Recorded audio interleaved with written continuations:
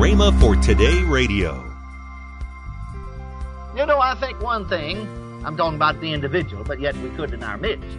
I think a lot of times that we, whether we're preachers, whether we're what we call lay members, and actually we're all members of the body of Christ. Some of us just stand in a different office than others do, but we're still you're just as much a member of the body of Christ as I am. And I think that too many times, spiritually speaking, we sort of try to be a jack of all trades and a master of none.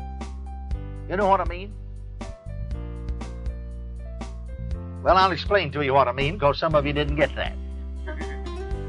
You see, instead of just staying in our place and using whatever gift God gave us, you see, or whatever ministry we may have, we're trying to do the other fellow's ministry, the other fellow's job, or use some gift somebody else has got. Welcome to Rhema for Today with Ken and Lynette Hagin. This week, Kenneth E. Hagin continues his series, The Power Gifts of the Spirit. Stay tuned for this powerful teaching. Later in today's program, Ken and Lynette will tell you about this month's special radio offer. Right now, here's Kenneth E. Hagin with today's message. I wonder if you found the 12th chapter of 1 Corinthians now. Paul starts out by saying here in the very first verse, and we read these verses every time because that's what we're talking about every time. Now, concerning spiritual gifts, brethren, I would not have you ignorant. Well, I know that if God did not want the church at Corinth to be ignorant about these things, He don't want us to be ignorant, the church in Tulsa to be ignorant about these things. And yet, too many times we are. Then he said in the 4th verse, Now there are diversities of gifts, but the same Spirit, and there are differences of administrations, but the same Lord, and there are diversities of operations. But it is the same God which worketh all in all. But the manifestation of the Spirit is given to every man to profit withal. For to one is given by the Spirit the word of wisdom, to another the word of knowledge by the same Spirit, to another faith by the same Spirit, to another the gifts of healing by the same Spirit, to another the working of miracles, to another prophecy, to another discerning of spirits, to another divers kinds of tongues, to another the interpretation of tongues. But all these worketh that one and the self-same Spirit, dividing to every man severally as He will. Praise the Lord. Now, we have, as I have said to you, already discussed the word of knowledge and the word of wisdom and the discerning of spirits. And though discerning of spirits is listed 7th down here in the list, I'm sure of this one thing, that Paul did not list them in their order of importance. Now, I'll tell you why I'm sure of it. If you'll notice here, he lists gifts of healings here, and then he lists the workings of miracles. But if you look at the end of the chapter, he said, and God has set some in the church first. So he's listing first things first here now. First, apostles. Secondarily, prophets. Thirdly, teachers. After that, miracles. After that, fourth, in other words. Then, see, after that and then, let you know he's still listing them in order. Then, gifts of healings. So for that reason that we're going to discuss the working of miracles before the gifts of healings, because they come that way in importance. Now then, we usually divide, as far as I know, all Bible scholars everywhere, I haven't found any to the contrary in any of my studies, in discussing these 9 manifestations of the Spirit that are mentioned here, divide them up into 3 categories. And that is, 3 of them reveal something, or are revelation gifts. And those 3, of course, are the word of wisdom, the word of knowledge, and discerning of spirits. And, of course, that would really be the importance. In other words, the word of wisdom would be the best revelation gift. In fact, it would be the best gift of all of them, as far as that's concerned. And then the word of knowledge would be the second best, because it said, covet earnestly the best gifts. The word of knowledge would be the second best revelation gift. And the word, the discerning of spirits, would be the third best revelation gift. Then when it comes to the power gifts, the three gifts that do something, see, three of them reveal something, three of them do something, or three power gifts. The first one, and the best one of the three, would be the gift of faith, or as the Amplified Translation has, special faith. And then second, the working of miracles, and I told you why I put the working of miracles here above the gifts of healings. And then third would be the gifts of healings. So the best one of these three would be, of course, the gift of faith. And then when it comes to the three gifts that say something, or the three inspirational gifts, or the three utterance gifts, we have prophecy, divers kinds of tongues, and interpretation of tongues. And it's easy to understand that prophecy would be the best one of these, that tongues would be second best, and interpretation third best. And I think you can see why prophecy would be best, for the simple reason that it takes the other two together to equal prophecy. See what I mean?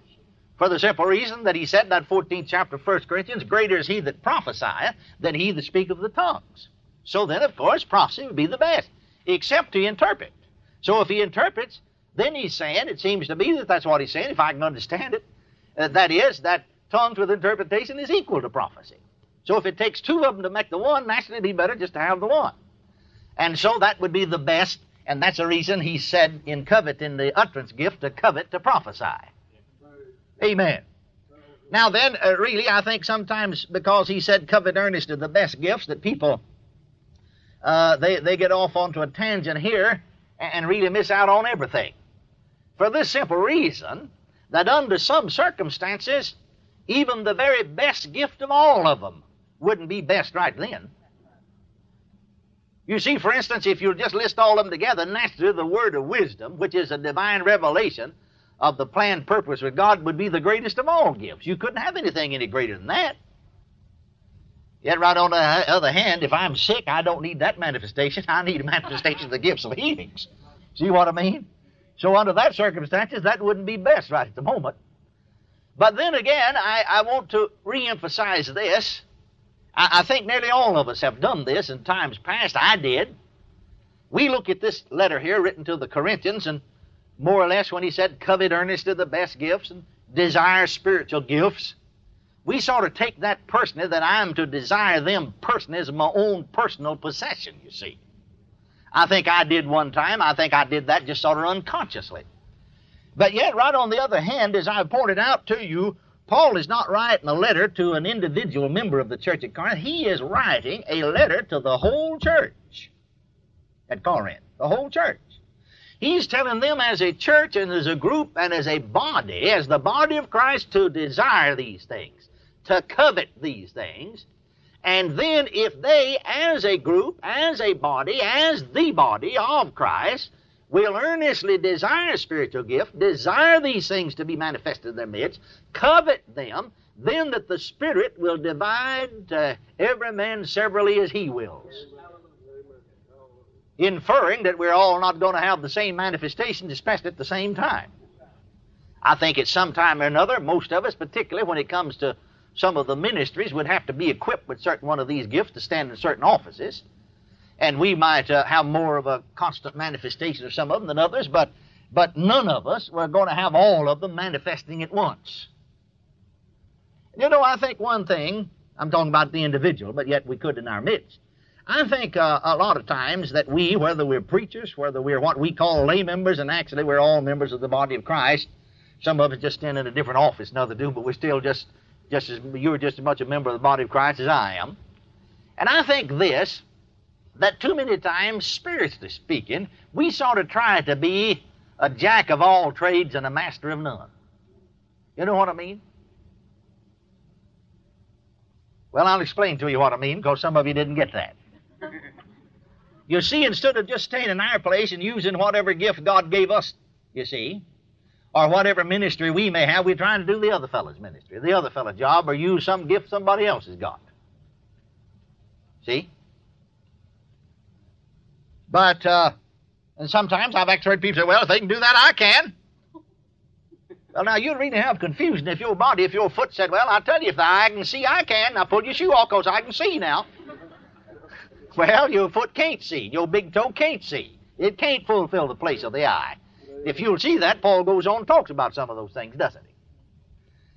I sort of was quite impressed, because I believed that anyhow, sort of secretly, without having said much about it. Several years ago, I was preaching in Port Neches, Texas, in the Magnolia Assembly of God Church. And Brother Howard Carter from England, he lives now here in Springfield, Missouri, but from England, and associated with the English or British Assembly of God, he was holding a meeting in the First Assembly of God in Beaumont, Texas. We didn't have a Saturday night service. He was just there for 1 week, and they had service every night. In fact, on this particular Saturday night, they were showing a film. He and his wife had taken 2 years to go around the world preaching to the missionaries. You know, missionaries need to be preached to. And he told me personally he had laid hands on over 200 Presbyterian, Baptist, Methodist, Disciples of Christ missionaries, and they'd all been filled with the Holy Ghost, spoken other tongues. Praise God, on this 2-year tour. Because those missionaries out there, they're so hungry for fellowship, they forget about all these walls we got built up, you know. And so, being a Bible teacher, well, God sent him out to preach to them. They needed teaching too and minister too. But anyway, they showed this, they'd taken a picture of this 2-year tour and showed that night. He did talk a little bit also, brought a short message, about 15 minutes. Now, after the service was over, the pastor I was with, Brother Inlow, and the pastor of the First Assembly there, Brother Bob Willis, and Brother Carter and myself, the 4 of us, we were standing talking in the main center aisle, and a lady came up to him and said, Brother Carter, I see no mention was made about praying for the sick, but said, Brother Carter said, I want you to pray for my healing. Would you pray for my healing? Brother Carter said, Sister, said, go see my wife. He said, you know, I very seldom lay hands on the sick for healing. That's not my ministry. I know any of us can do it in faith, and I would if no one else is present. He said, God uses me in getting people filled with the Holy Ghost. I lay hands on people to be filled with the Spirit, and very seldom. I mean, it would just be a very, not very often at all, would one fail to receive when he laid hands on me. He said, that's my ministry. But he said, I'll tell you what, God uses my wife in healing. And the gifts of healings operate through her, they don't through me. The gift of faith operates through me, and I impart the Holy Ghost to people by laying on the hands. You're listening to Rhema for Today with Ken and Lynette Hagin. Now, let's join Ken and Lynette Hagin. Our offer is called The Spiritual Gifts, the Power Gifts, Volume 2 by my dad, 4 CDs, and then Learning to Flow with the Holy Spirit by Dad, and then my book, little mini book called The Key to the Supernatural. And so these is actually they should retail for about $31.90. That's right. Yeah, but we're going to offer them for $19.95. That's right. You can get all of these. That's our Rhema special. That's our Rhema special. That's our 4th of July. The whole July. The whole month. Those will be on special. Call toll-free 1-888-FAITH-99. Again, call toll-free 1-888-FAITH-99. You can also order online at rhema.org. That's RHEMA.org. rhema.org.